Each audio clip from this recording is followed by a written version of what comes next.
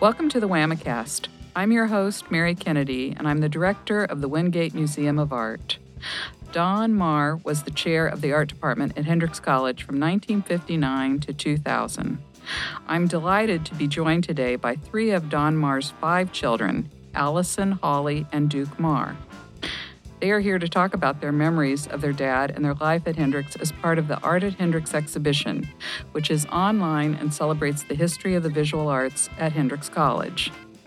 Allison of Little Rock works as a product manager in the technology industry. Holly, formerly with Axiom Corporation, still lives in her hometown of Conway. And Duke, who lives in New York City, works in the intersection of design and technology. All three, plus their sister, Ann Brittenham of Eureka Springs, are Hendrix alumni. Allison, Duke, and Holly, welcome to the podcast. Thank you. So I like to begin these conversations learning more about you, your family's history, where you come from, and how your family wound up at Hendrix College. And since there's lots of us participating in this, we'll probably talk over each other, but I think we can sort that out okay. So I don't know who wants to go first, but where your family came from, what's your family's heritage, how you ended up in Conway. We've always been in Conway. Yeah. So how would you describe that? Well, so Dad actually is a native of St. Louis, and he grew up in Tennessee, but he got his graduate degree at the University of Fayetteville. And when he was hired at Hendrix and he came to Conway, he met my mom, who was recently widowed and had been a student at formerly ASTC, which is now UCA. They met, I think, through mutual acquaintances and a cocktail party, fell in love and married, and the rest is history. So tell me about your family's heritage. Dad's heritage is kind of the interesting one because I think of my father in many ways as having been an orphan who happened to have had a mother. He and his mother were not particularly close. He didn't have any siblings. His parents were divorced before he was born. And I think he really arrived at Hendrix, in 1959 without a lot of close connections to anyone. We know very little about, the Marr family heritage in particular. We would assume the name is Scotch-Irish. His mother's side of the family were Jewish, though I think she probably converted before he was born. So that was not a cultural heritage that resonated with him particularly, though many people would say he looked the part. Yeah. I think, in truth, Don Marr found his family when he found Camilla Marr. Mm-hmm. Yeah, and I would echo that. I also would say that he adopted mother's family as his family, yes. And he would say that often. That his mother's and they adopted him. Mother's sisters were his sisters. He would say that, and all of the family that she had, who originated here in Arkansas. He became his family, his adopted family. Okay. All righty. So do you know how your dad got interested in art? How he first got interested in that? Yes. This is Holly. I would like to talk about that. He, as a young child, Duke already mentioned that he didn't have such a healthy home life. And I would say he probably was lacking in a little bit of self-confidence as a young man in high school. And he was fortunate to have a high school teacher notice that he had some skill in drawing.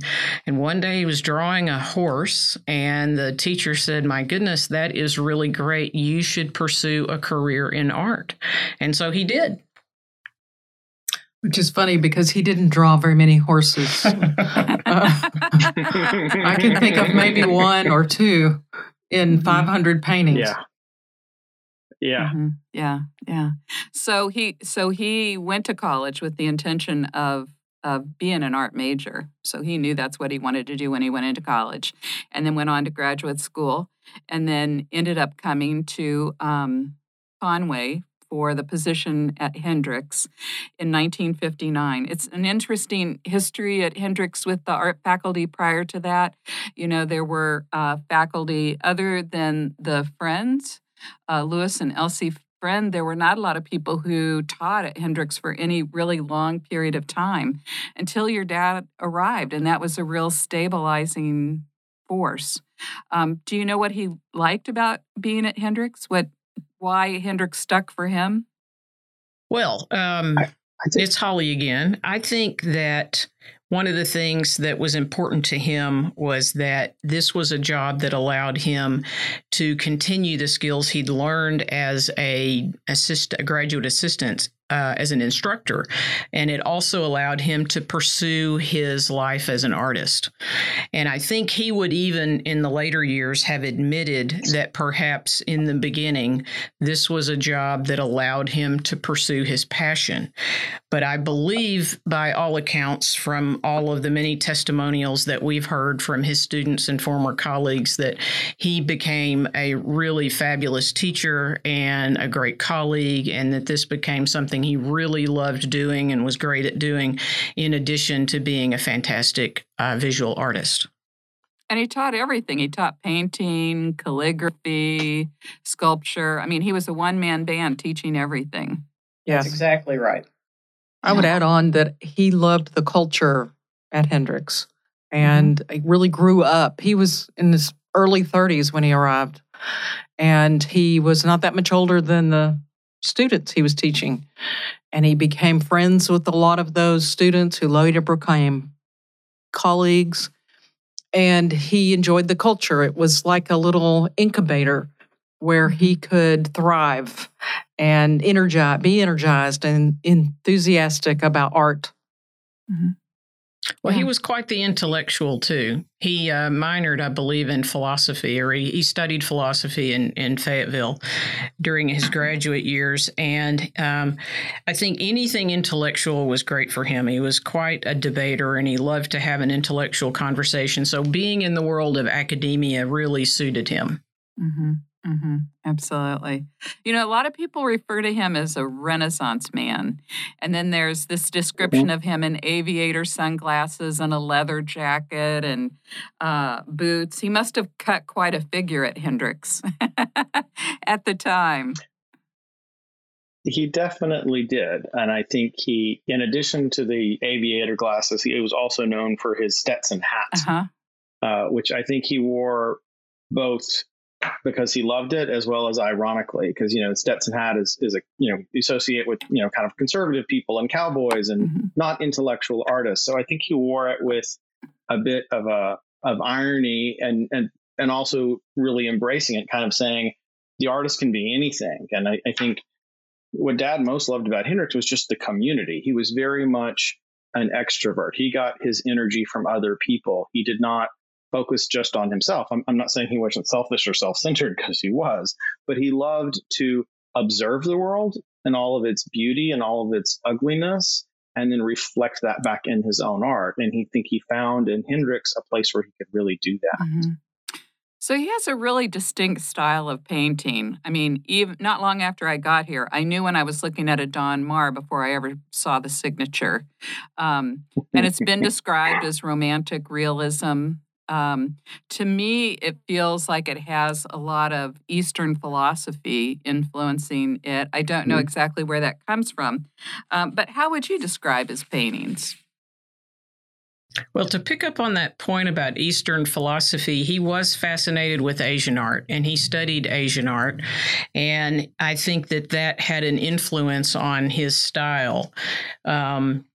He also loved calligraphy. The art of handwriting is a lost art these days, and he studied it, and he loved to include calligraphy in his paintings, particularly in his titles. So you could, and that's something I think that sets him apart from other contemporary artists, is that you could recognize a Don Marr simply by the beautiful lettering also that's on many of those works.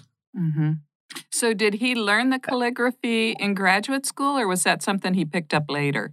That was something that came later. In fact, he had a special relationship with Raymond F. DeBall, who was once known as the Dean of American Calligraphy, and he went out of his way to learn and to be taught by Raymond DeBall calligraphy, and he kept the relationship with DeBall for many years, and we have a lot of correspondence, beautiful correspondence, as you can imagine, between the two of them, writing back and forth. Mm-hmm. Absolutely.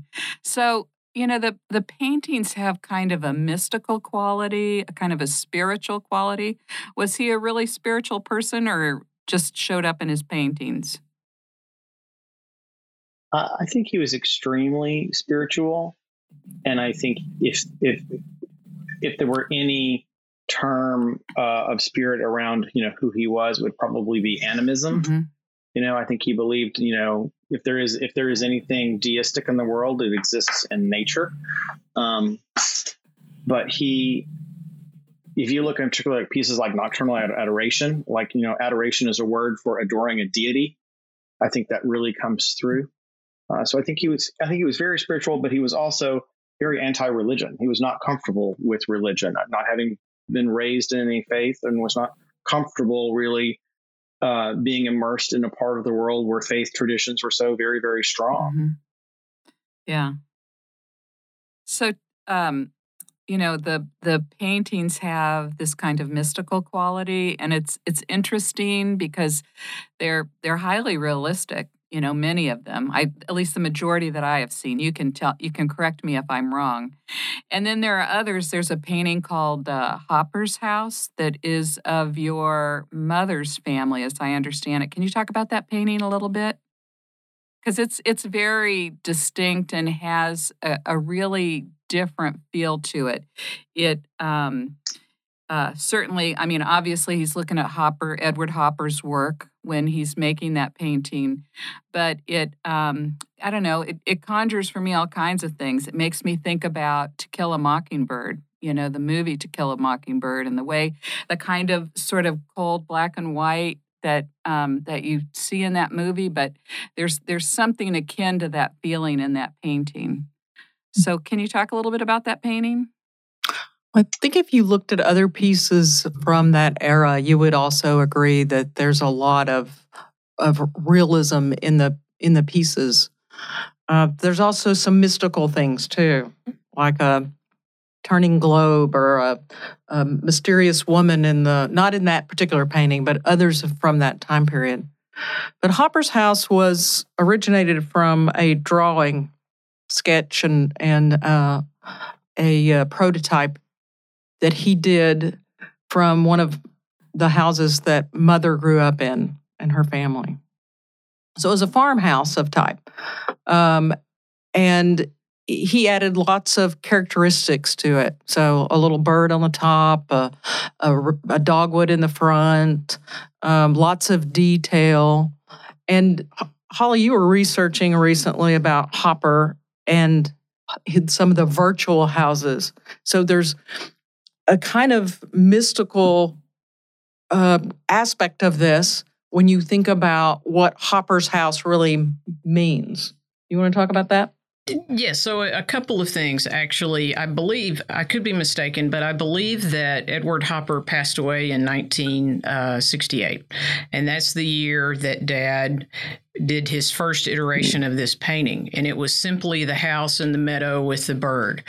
And then he added the dogwood in front and the reflection of the dogwood's leaves in the window, which is also very mystical and ethereal, and the shadow of the leaves on the house. And this, I would venture to say that this particular painting is a favorite among our family. We think it is exceptionally executed, one of his best, and of course it has personal meaning.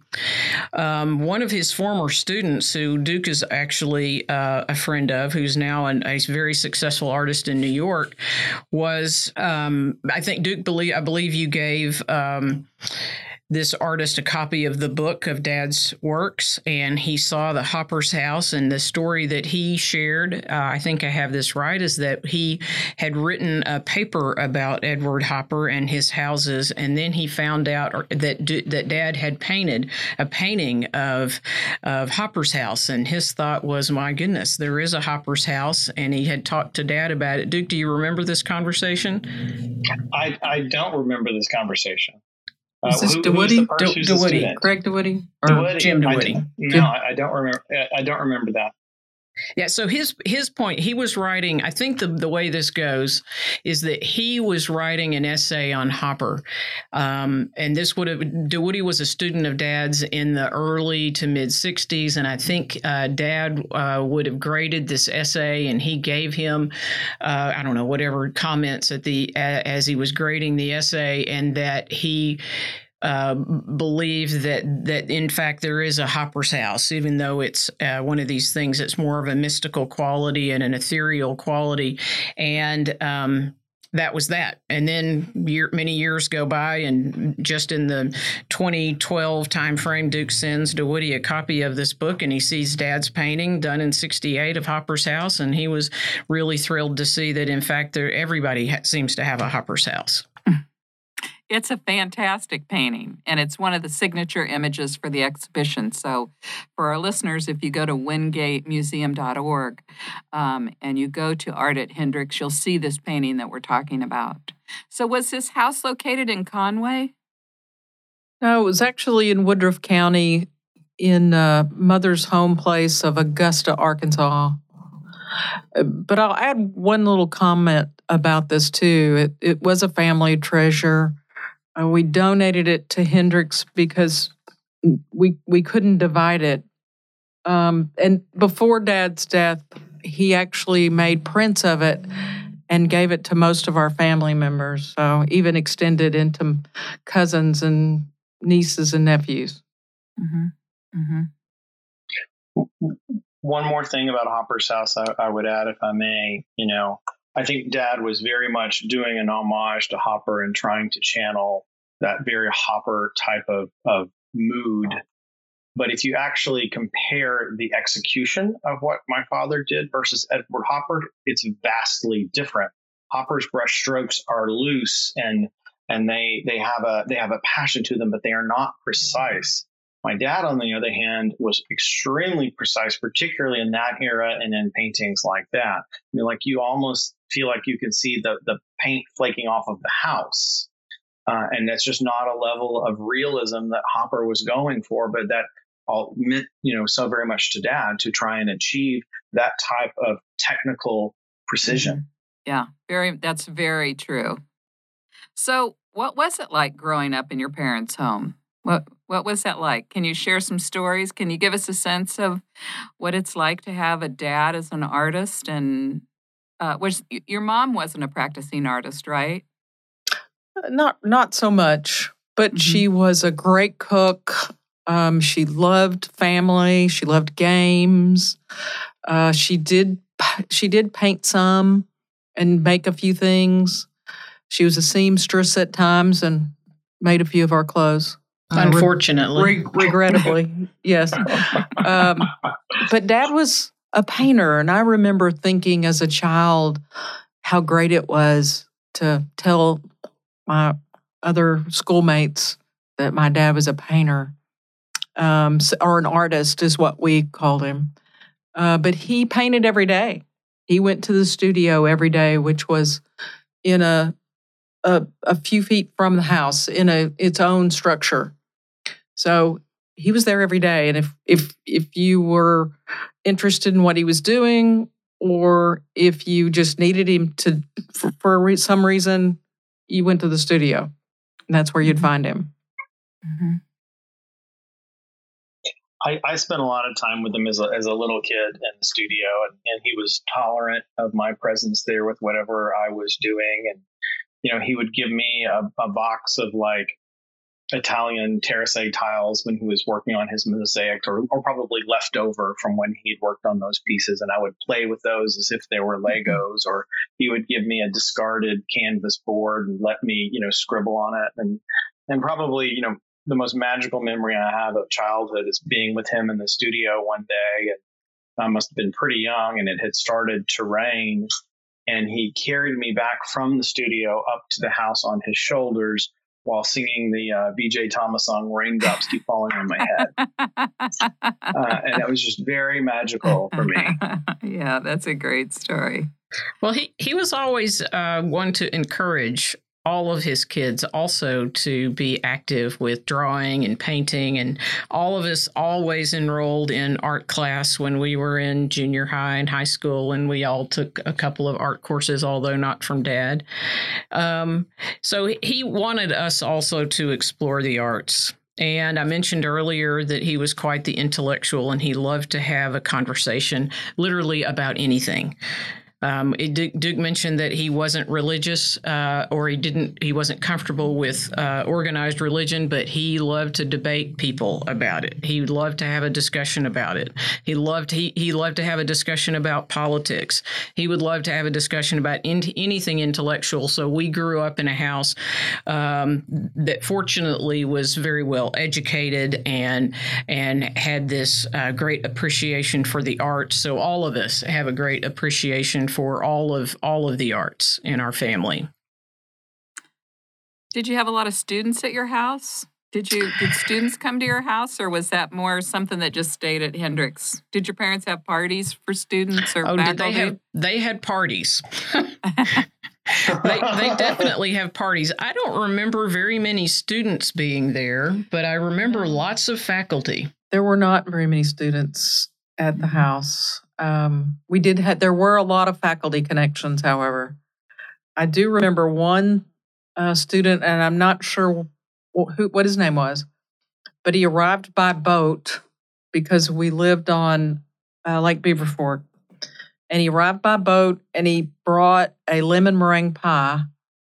And Mother was, of course, excited and pleased to get it, but somewhat taken aback because it had no cover.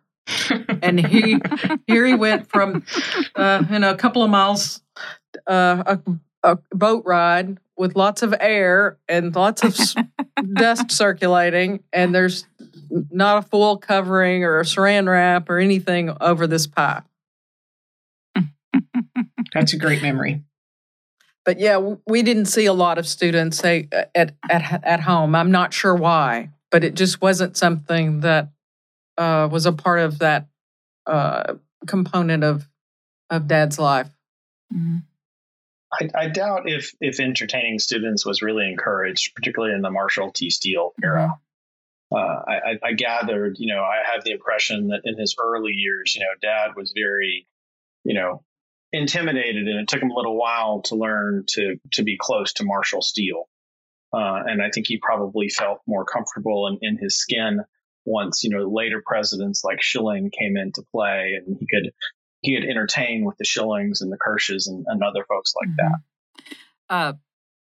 So it looked like he was an adjunct professor for a long time. Is that correct? No. Okay.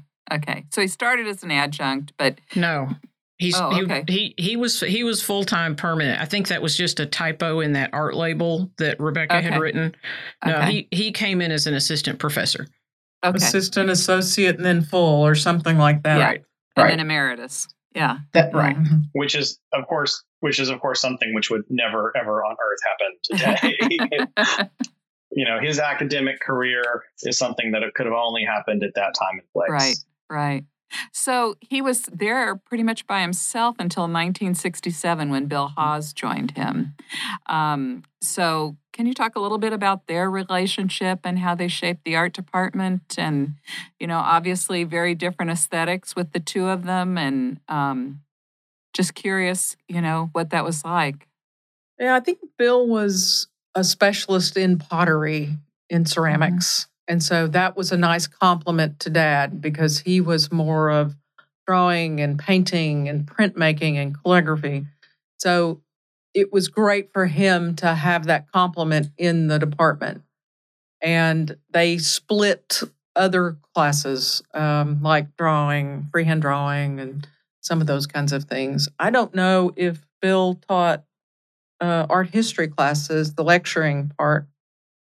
I'm really not sure if he did or not. But they worked well together and complemented each other in their various skills. So, from what I've read, it seems that your dad worked really hard to integrate the arts into the broader curriculum at Hendrix. He co-founded the Masterworks program at Hendrix, which integrated the history of art into an interdisciplinary humanities course. A lot of times art faculty are not interested in engaging in that level of trying to really build interdisciplinary courses because art is very different. But I think your dad had a real knowledge and a real comfort with art history, and that made it easy for him to connect with other faculty at Hendrix. Do you remember anything about your dad talking about his efforts in that area and how he worked to make visual arts accessible to all kinds of folks? I remember him doing an awful lot of legwork for Masterworks, because the way that the program worked is, all the professors that were in it, volunteered to do it, and each professor would teach one subject, one masterwork each week. And all the other professors who were part of it were students with all the actual students. And so I remember very clearly Dad at the beginning of every summer having a huge stack of books to read that would be in every discipline that Hendrix taught. So, one year, Dad, I remember he did the folk music of Woody Guthrie. That's what he taught, even though he was not a music person. And people would kind of get out of their comfort zones. And I remember him prepping for that. And I remember him holding, I can still see it, him sitting around in a circle in the gallery just outside of Reeves Recital Hall with all these professors getting ready and prepping all through the summer for the Masterworks program. And they really all seemed to enjoy it. And I think it had a lasting impact on other Murphy-sponsored programs at Hendrix over the years. Yeah, it seems amazing. It was a really great opportunity for him to engage in a different way with his colleagues, too. Mm-hmm. And, I mentioned before what an academic he was and how much he loved all the arts and also literature and music. And he really loved being able to engage in an intellectual discussion with that group of peers and with students in a different way. Mm-hmm. And to get to be a student too, right? That's the other real value of that program is the professors are also students. Mm-hmm. Mm-hmm. So, are there any students? You mentioned DeWoody as one of his students, but are there students of your dad that you remember, and do you have any stories you can tell about them? Frank Rowland's one of the first one, and there were others, but he's the one that stands out in my mind because Dad had such a close relationship to him. And he must have been a student very early on. And then he became a colleague and a friend. Mm-hmm. So he comes to mind for me. I think in the same vein, Danny Grace was a student and then a colleague. And so was Richard Raleigh in the physics department was a student and then a colleague. Mm-hmm. And Dr. Raleigh, I think, once shared how, when he was just getting started as a faculty member at Hendrix, Dad kind of took him aside and said, You need to go to the quote unquote country club. You need to socialize with your colleagues if you want to be able to debate and understand and know them. In other words, go to the cafeteria and break bread. Mm-hmm. Be social. Don't just hide in your little office. Yeah, I know Danny Grace was someone that your dad that really admired your dad. And they even worked on theater sets when he was in the theater department and had your dad participate with that. Did you all ever go to any of those performances? Did he like working on theater sets? Was that something he enjoyed? Danny speaks very highly of him and his role at Hendrix. Well, I think the answer to that is yes, yes, and yes. We did often participate in going to see Hendrix plays, and he loved being involved in the theater and with students. Just the opportunity for him to paint alongside some students on props. That was just a fun afternoon for him. Mm-hmm. So I think he absolutely enjoyed that. And he did that for several years after he actually retired. So that was a really cool thing for him to come back on campus and do and hang out with Danny and the kids and paint props. Mm-hmm. And Danny organized the Don Marr collection here at Hendrix. That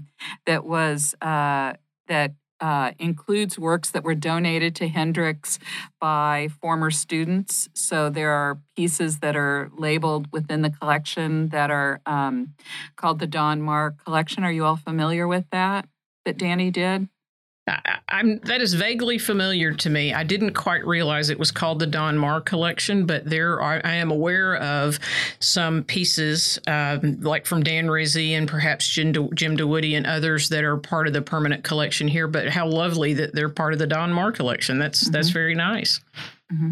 Yeah, it's really terrific. And Danny, not long after I got here, Danny took me around to show me the pieces in different buildings and, who the artists were and why they had contributed to that collection. So, so I think it speaks to the importance of your dad as a figure at Hendrix, even after he had retired.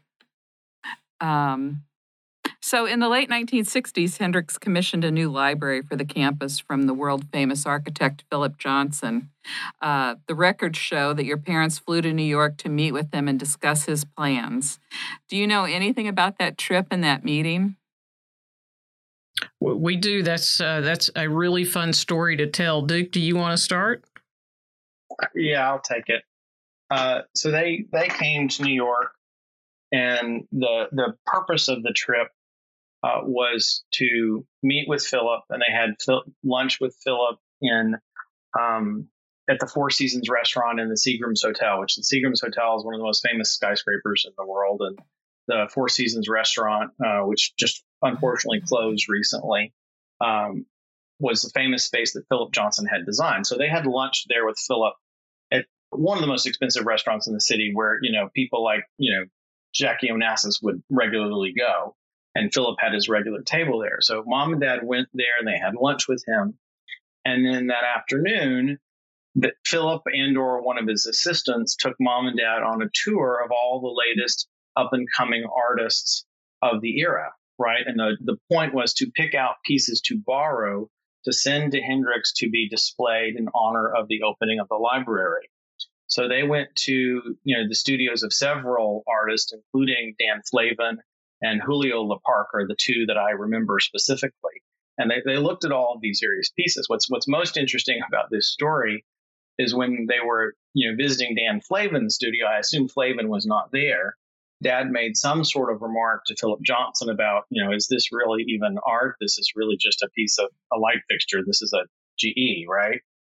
I think Philip kind of chuckled about that. So that comes back around here in a minute when you get to after the exhibition is over, which basically what happened, they have the exhibition, they open the library and it's a big event. I think one of the senators came to speak at the opening of that library and Philip was there. They had all these great artists from, or the artwork there from the pieces. And then after it was all over, in some form or fashion, Philip then sent to my father, either sent to him or he left it behind, what he claimed was an original Dan Flavin. Just because he knew Dad would appreciate it so much because he appreciated Dan Flavin's style of art. And I guess my father, being an epic realist, thought this was just, whatever, didn't make anything of it. So he promptly took that Dan Flavin and he hung it up in his studio and used it as a light fixture. And unfortunately, Dad's studio burned in 1975. So we don't really know if what Philip Johnson sent to our father was an actual Dan Flavin or just something he picked up at a hardware store. Either way, it burned in 1975. Maybe it was the Dan Flavin that burned. Yeah. I suspect it probably was, which, it's unfortunate because if we could have saved that and documented what that would have been, that would have just been a great piece of art for Hendrix to have had. Mm-hmm. Wow. What an opportunity. And your mom went along and had a great time. And she went along, and what they would tell the story, all that she really had to talk about was how horrifically terrifying the cab ride was from LaGuardia.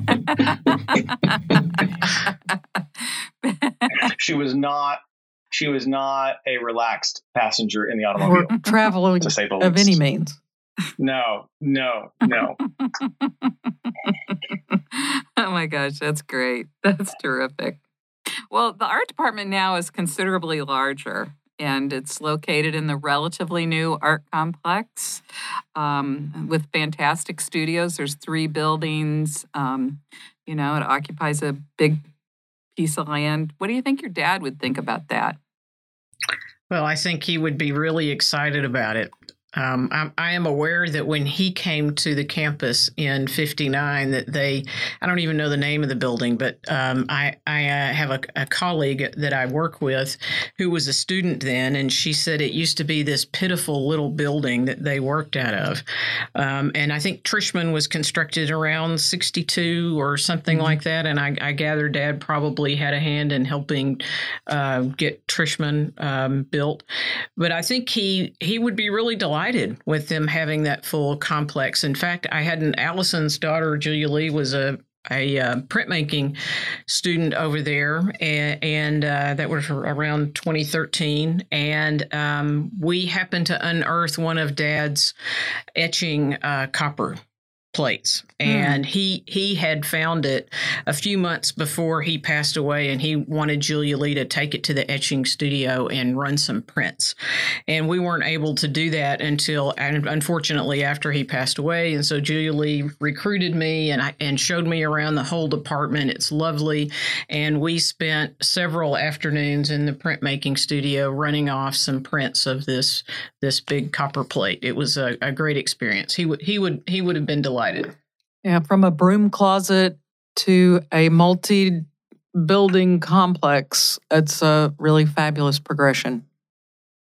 I have to believe that part of the reason why that happened was because your dad was there. Your dad taught for 41 years. He made the arts a really important part of Hendricks' life. These are always foundational issues that happen before these kinds of things are able to come to fruition. So I think your dad really built a strong group of people that were committed to the arts, very much so. And he was very welcoming to not only art majors, but non-majors. He wanted everyone to experiencing either art history classes or studio classes. So it was not something you had to be a major to entertain those types of classes. Well, and it's one of the great things about Hendricks that, students take classes, students that are pre-med take art classes as part of the overall curriculum to really be well-rounded unto the whole person, as the motto says. So is there a painting each one of you would like to talk about that your dad did that's a particular favorite of yours? I mean, I know there's hundreds and hundreds, but it would be interesting, I think, for our audience to hear about any pieces that you in particular like. I think I would like to do that, but before I do that, I'd like to just talk in a little more generally about Dad's art. One of the expressions that he had is that, and not just expression, a way of life, and the way he created the pieces that he created. And his view was that art's not just a pretty picture. It's much more than that. It's an opportunity to express concepts, ideas, concerns, and he expressed those in lots of different ways, not just in the realistic things we've talked about and his detail, but also in other concepts, cultural issues, political issues of the day, social issues. He was very expressive in his art with all of those types of concerns or worries, and it wasn't always obvious. Sometimes it was very implicit, sometimes not so much. Sometimes it was a beautiful picture, but with a title or something a poem that he had borrowed from someone to make a point. So he was often expressing himself in his art. Mm-hmm. Absolutely. That's very well said, Allison. I think you make me remember what he also used to say quite frequently is, good art has form, content, and meaning. And that's a very traditional perspective on defining art. And that's just who he was. He loved modern architecture, and he loved modern art, but he was not an abstractionist. He was a realist, and he wanted art to have form, content, and meaning. I think the meaning was particularly important. And he also described his work as serio-comic surrealism. And he had a lot of paintings. In fact, his favorite ones had those issues of the day with some kind of wave or flare of humor introduced. He definitely believed that you had to be able to laugh at yourself. And he did that. He was able to laugh at himself and at others. And sometimes you could sense that in his work. Mm-hmm. So what artists did he like? All of them. Except Dan Flavin. Yes, except Dan Flavin. On this concept of the serio-comic surrealism, I know he really admired Rene Magritte. Mm-hmm. That makes sense. And he often paid an homage to many of his favorite artists in his works. And he's, in fact, Allison mentioned this point about art is not just another pretty picture. Well, he actually did a painting of a pitcher, pitcher, Pitcher, and labeled it, "This is not a pretty picture." So that would fall into his serio-comic genre. You asked about favorite paintings. The one I'll pick is this really iconic piece. It was done in the same time frame as Hopper's House, and it's called Lakeview. And it is this really large, beautiful, it falls in his romantic realism genre. And it is this painting of a pine tree and a lake shore and a lake scene. And it is very reminiscent of the scene that was right off the back of the beach that we lived on there in Lake Beaver Fork. And the thing about it that's so amazing to me is, well, first of all, it's very large in scale. It's actually painted on two large doors that are connected together with a hinge in the middle. And so it's this epically large scale painting. And from a distance, if you're standing 20 feet away from it, you see this large pine tree and a view of the hills and the clouds and the lake, and it's really beautiful. And the closer you get to it, the more detail you see, the detail in the bark of the tree, and then in the shoreline that's in the distance that you would have never seen from a distance is the fence and the fishing boat that's pulled up at the shore, and the cows, or maybe it was a horse, one of the two horses he painted, and there's very much a very small detail in the middle of this door, literally in the middle of a door that he painted on. It's really a majestic painting, and I was lucky enough after they moved into town from Lake Beaver Fork, they didn't have a wall in their new home big enough to accommodate the painting, so I now get to be the proud owner of Lakeview. So you still get to see it every day. Mm-hmm. We're pretty lucky in that way. But on this painting that Holly's talking about, it was actually one of my grandparents' mother's parents' friends who commissioned him to do it. And for a big space that they had in their farmhouse. And once after he did it, she refused it. So we had it forever. Mm-hmm. And happy to. Yeah. Duke or Allison, do you guys want to talk about a painting that you're particularly fond of? Go ahead, Duke. Sure. Sure, if I may, I'd kind of like to talk about two that I think respond to one another. So there's a painting called Wafted to the Old Land, and that's a small fraction of the full title. The full title is an actual paragraph that reads like something right out of Faulkner. And my father gave me this piece in around, I don't know, probably around 2000, probably around the time he retired. I think it hung in his office for many years. And he sent it to me, and I remember he said to me, "I'm giving this to you because I don't think anybody else would want it." And it's very much in the serio-comedic style of his work. And it's very hard to understand because it's wild. It's an absolutely wild painting. It's large. It's a 4x4 diamond. And you see a lot of things. There's a portrait of Trishman. There's a tree hanging kind of in the middle with some clouds. There's this weird little leprechaun who's kind of flying in on a rainbow.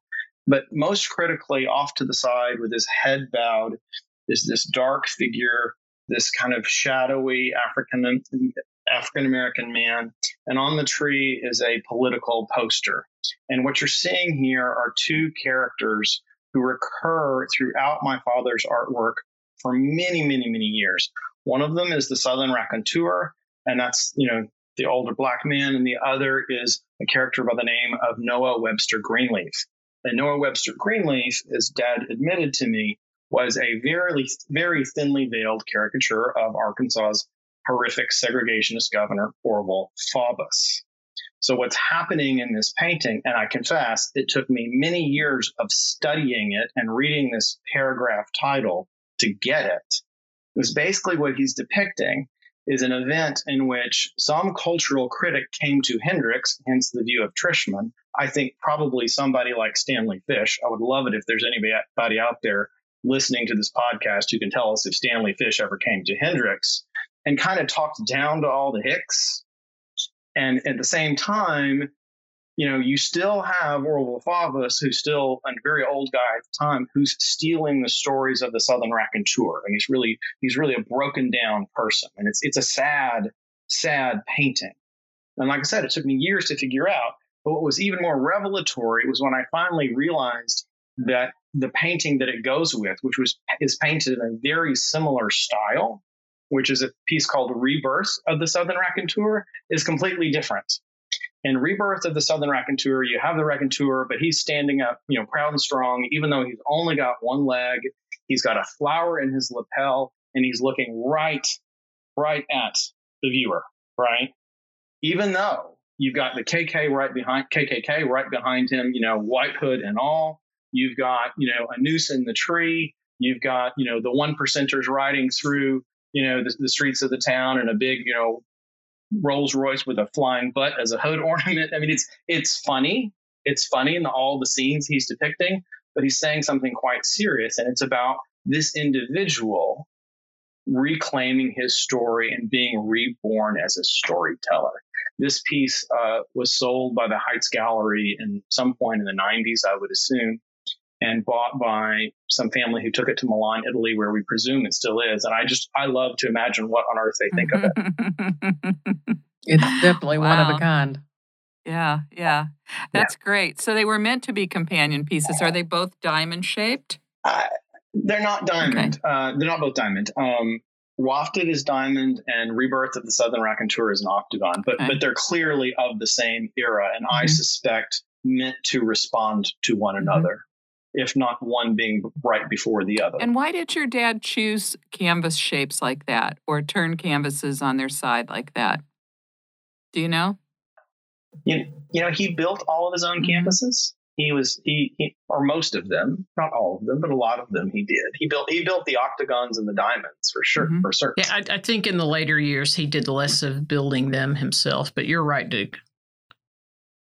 Yeah, he certainly. I think he probably did it just to be more visually interesting, right? To get more attention, particularly if he was doing a particularly bold piece. It's like so many paintings are squares or rectangles. Well, why can't they be a circle? Why can't they be a diamond? Why can't they be a triangle?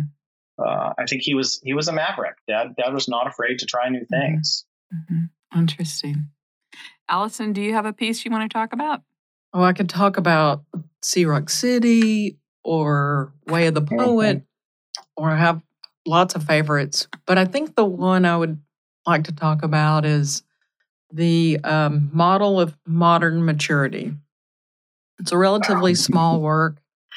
It's one that we all own prints of, and luckily we did a lot of that where we reproduced his work so that we could all enjoy some of the really special pieces. And this was one. And it's a gray-haired man is sitting on a front porch of an old dilapidated structure.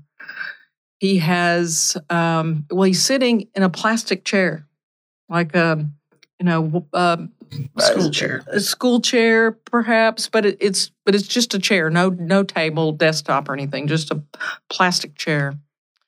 It's there's a geranium that's kind of sickly looking that's in a pot on the porch. There are some other things in the vision of the picture. There's also a little dog in the front that I didn't even see until later after I had it framed. And he's this black dog, and he's got a red tongue, and he's in the foreground in the grass. And ironically, not long after Dad died, I ended up with a dog that looked like this, and I didn't recognize it until I looked back at the reproduction of that painting, and I saw Shadow my dog is in that painting. So it was particularly moving for me, and I felt like Dad was speaking to me about this dog. But I also have as I've looked back on that piece, I think of that as one of Dad's self-portraits, and he was talking about aging and how things around you age too. Not just your body, but your homestead and the plants, which are a fixture for something else, right? But the things around you are beginning to age, and in the model for modern maturity is your front porch. Mm-hmm. Mm-hmm. Do you think he meant that title ironically? Yes, I do. Mm-hmm. Mm-hmm. Wow, it sounds like a great painting. And it how is. Big is it? You said it's not very big. And it's got a multi-shape too. Is it a hexagon, octagon? One of the two. I'm not really sure. Mm-hmm. It's not real big. I don't know, 2.5 maybe by 2.5. I don't know. Mm-hmm. I don't even know who owns it. So he sold a lot of work, and so a lot of pieces are in private collections in Arkansas and elsewhere. Yes, he was quite a prolific artist. And we have spent a lot of time just trying to, well, let me just say this. His best skills were not administrative skills. So having a comprehensive list of all of his works is not something that he did a good job of. Mm-hmm. And so we, I mentioned this book that we put together shortly before his death, and I worked on this with him for many weeks before we published it. And he was even surprised. He would, in the months leading up to his passing, he would be up in the middle of the night, unable to sleep, and he'd open this book and say, wow, I painted a lot of paintings. Mm-hmm. And it only even includes a fraction of the hundreds, literally hundreds of paintings that he produced. He probably painted more than 500 what I would call major works. Mm-hmm.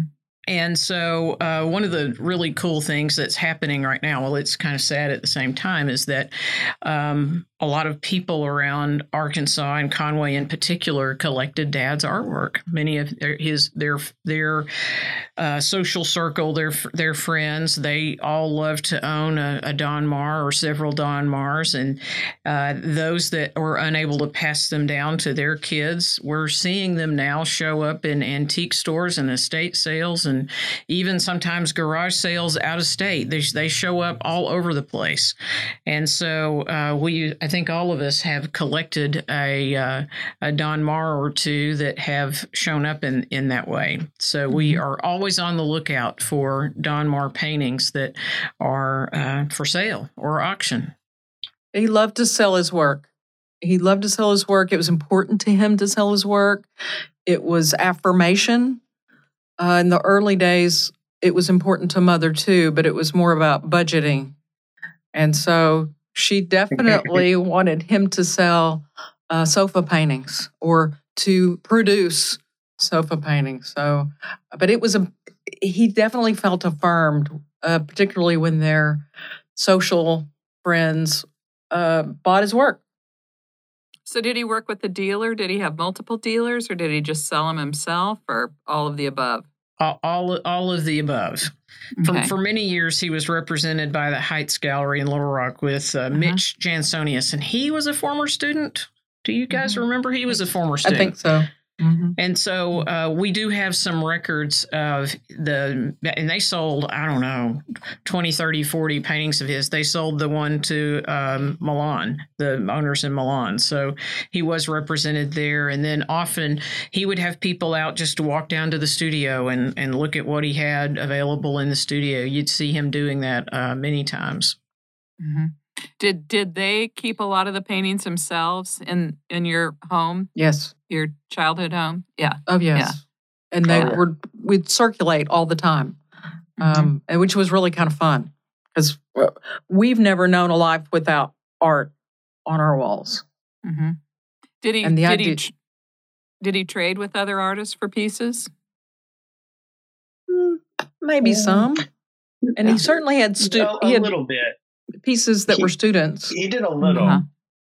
Jim DeWoody, who is probably his most successful student, in terms of achieving his own personal fame, gave Dad a couple of pieces that he was very proud of. Same with Dan Rizzi. Mm-hmm. So, and also even Chris Berrier, sent him a number of pieces. Mm-hmm. So I would presume Dad reciprocated, but I don't know. Yeah, Dan Rizzi tells this great story about how he came to Hendrix because he was going to be on the swim team. And then he decided he didn't really like doing that. And so the coach asked him, what do you want to do? And he said, I want to make art. So the swim coach marched him over to your dad and said, here, this kid wants to be an artist. And your dad took him in, and look at what a career he's had.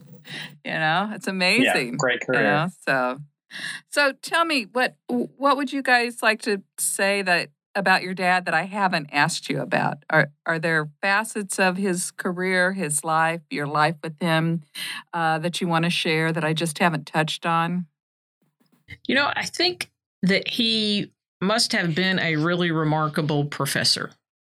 And we have heard from how it seems like hundreds, but maybe not that many, but story after story and letter after letter from his former students about what a positive impact that he made on their lives, whether they were art majors or whether they weren't, whether they were in the sciences program, and how he really opened their eyes to the world of art and how to look at the world through a different lens instead of through the biology lens or the scientific lens. And we heard about how encouraging he was and how generous he was with his time and his attention in helping these students be successful. And anyway, I just think that the testimonials that we have heard from his former students makes me think that he must have been really just an entertaining and charismatic professor and someone that, I wish I'd had a course with him. Mm-hmm. Building upon that, Holly, I think he was also just really warm and very intentionally made himself available as a mentor to his students. When he would talk about his early life, particularly his years at the University of Tennessee as an undergraduate, he had an art professor, I believe his name was Buck Ewing, who really took him under his wing and nurtured him. And this is a point in his life when Dad was really kind of, struggling and he didn't have a lot of money. And Buck would pay him to make art or pay him to do stuff around the house. And I'm sure Dad probably desperately needed that money. So Buck Ewing really helped him, kind of survive undergraduate. And I think it was his mission once he got to Hendrix to give back. And I think there were a number of students over the years that he just really connected with and wanted to really help inspire them, not only to be great artists, but to live great lives. And I would add some life lessons that when I think about Dad and think about how he lived his life and the things that he helped us understand, there are really three things that come to mind. One is laugh at yourself, and we've talked a lot about his humor and how he introduced that into his artwork and the surreal-comic surrealism pieces that he had, and that was real important, just to have that humor and not only laugh at some of the situations we encounter, but be able to laugh at yourself.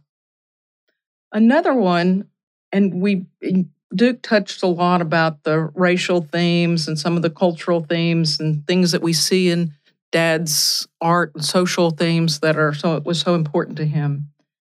One of the things he said to me one day that I've always remembered, and although I don't remember the context, but he said, "One day we will all be the same color." And I just think that's kind of profound. And I think that if people today thought that way, would it make a difference in their behavior or their attitudes? So I think that's really important. And then the third one, which we've also talked about a little bit today, is how he paid tribute to other artists and poets and musicians and even politicians and other leaders. And I think that even if you're not an artist, the lesson is pay tribute to those you respect and desire in some way. Mm-hmm.